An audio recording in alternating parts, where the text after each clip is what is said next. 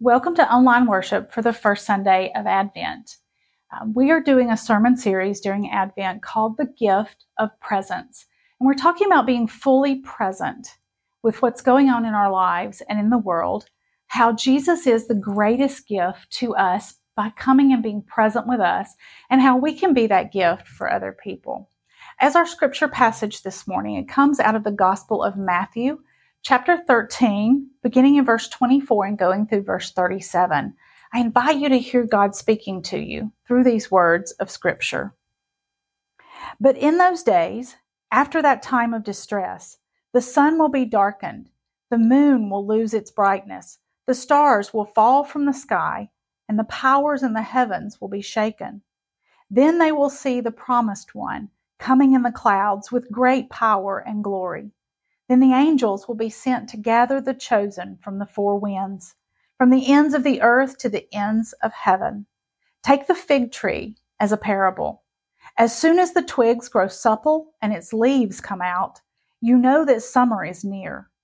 In the same way, when you see these things happening, you know that the promised one is near, right at the door. The truth is, before this generation has passed away, all these things will have taken place. Heaven and earth will pass away, but my words will not pass away. But as for the day or the hour, nobody knows it, neither the angels of heaven, nor the only begotten Son, but only God. Be constantly on the watch, stay awake. You do not know when the appointed time will come.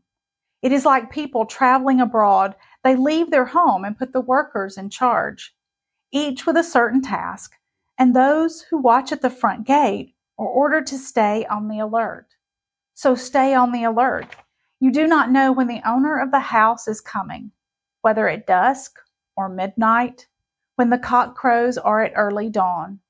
Do not let the owner come suddenly and catch you asleep. What I say to you, I say to all. Stay alert.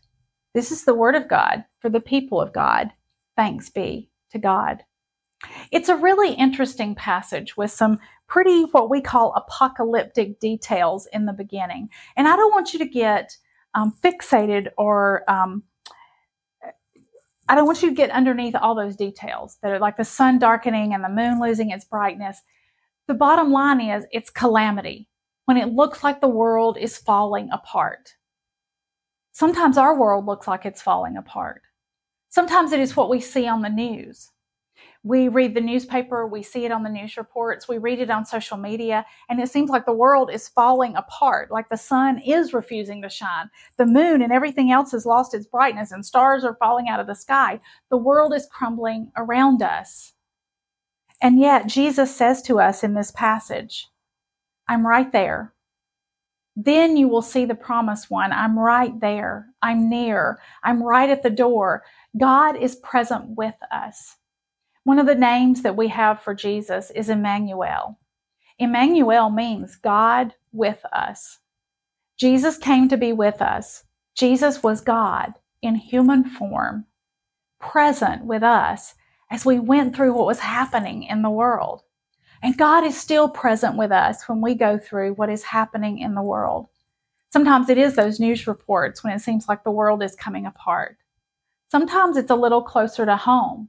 It's things that are happening in our own lives. It's the total in the bank account. It's the family member who's not speaking to us. It's the relationship that is falling apart.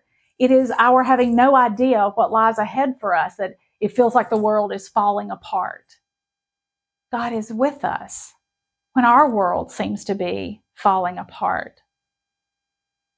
God is present with us. God never leaves us, never forsakes us, but is always present with us.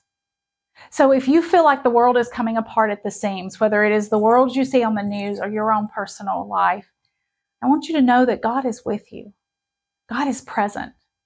On this first Sunday of Advent, we focus on the theme of hope. One of the ways that we describe Jesus is the hope of the world.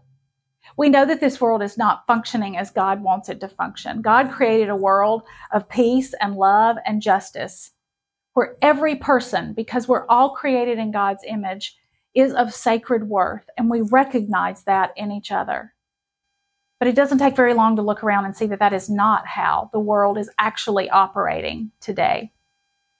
But God is present with us. And God will use us to make it better. We see a couple of different things in this passage as well. One is that he says, the truth is, no one knows exactly when this will happen. So just be ready all the time. If you are just being who you're supposed to be and doing what you're supposed to be doing, it won't matter what else happens. It won't matter when I come back, because you'll be caught doing what you're supposed to be doing. You know, Advent means coming. We talk about Advent and we think about celebrating Jesus' birth, which we actually celebrate on Christmas Eve. And these 4 weeks leading up to it are Advent, the waiting, the preparing for the coming. But we talk about God is already present with us. And at the same time, we remember that Jesus coming as a small child, as a baby in a manger, was not the only coming. That he's coming back. That there's a second coming. That one day, at the end of the story, if Genesis at the beginning of the Bible is the beginning of the story and Revelation is the end of the story, what we find at the end is a return to Eden, is the world as it was supposed to have been, as it was always supposed to have been. And so when he comes and makes it all right, it will be like it's supposed to be. And we have hope in that. Meanwhile, those of us who are followers of Jesus, we're supposed to be what we call a foretaste of glory divine. That's a phrase out of a hymn. But we're supposed to go ahead and be living as if that world is already reality. We show people that a world of peace and justice, of righteousness and of love does work. It's the way it's supposed to work. And so we do that by being hopeful, by being loving, by being just, by living in ways that are aligned with how God tells us to live. If we do all of those things, then we become that little taste, that little hint, that little sample of what the whole world is going to be like when Christ returns. Too often, there are many of us who are trying to see how long we can not live that way until we have to. When I was growing up, I reached an age where I was old enough to stay by myself. I didn't need a babysitter, but in reality, I probably wasn't really old enough to stay by myself because I wasn't terribly responsible, 12, 13 maybe. And my mother would leave me home, particularly during the summer when school was out, and she would give me a list of things to do. Things like fold the towels that are in the dryer and put them in the closet, unload the dishwasher, and rake the carpet. You may not know that reference, but when I was growing up, shag carpets were still a thing. That was back from the 70s, longer carpet, often multicolored pieces to it. And you use this little rake to rake all of the fibers in one direction so that when you vacuumed, it would be more effective. And Mother would say, rake the carpet, fold the towels, unload the dishwasher. But you know what? I didn't want to do that. I was being lazy. It was my summer. I wanted to watch TV, talk on the phone with my friends, read a book, go swimming. I wanted to do those things. But I knew how to watch the clock. I knew what time Mother would be home. And so about an hour or so before she got home, I'd have to jump into overdrive and do all the things that she had asked me to do. And Jesus says, you don't know what time I'm coming. In other words, don't think that you can not live as I want you to because you don't know when. And I really think Jesus is trying to motivate us, trying to say, I need you to be authentic. I need you to be consistent. I need you to be who you are in me all the time. And then all the calamity in the world around us, all the calamity in our personal lives won't unsettle who we are. And we might be able to help others find some settle in their life. You know, we just celebrated Thanksgiving this past week. And I got to have both of my children and my daughter-in-law present with us. And you know what? The food was good. I don't really care about the food. I cared about being able to sit at a table and spend time listening to my children, hearing what's going on in their lives, catching up. Because they don't live in my house anymore. I don't get to see them and talk to them every single day. I don't know all those little details that I used to. The greatest thing they gave me, and the thing I'm most thankful for, was their just being present. We can give that gift of presence to other people during this holiday season. The themes of Advent are hope, peace, joy, and love. If those themes stayed at the front of our attention as we go through all of our holiday, how might our experience of the holidays be different? If we didn't lose the reason we're celebrating the season in the busyness of shopping and gift wrapping and cooking and parties, what if we were truly present wherever we were? What if when we gathered with family and friends, we turned off the TV and we put down our phones and we were just present with the people in our lives? Could we give those we love and care about the gift of being fully present? Because I wonder what we might hear, what we might notice, what they might open up and share with us if they had our full attention and weren't having to share it with the TV and the phone and other things. I also wonder how we might make the holidays different for others if we could be truly present even with people we don't know.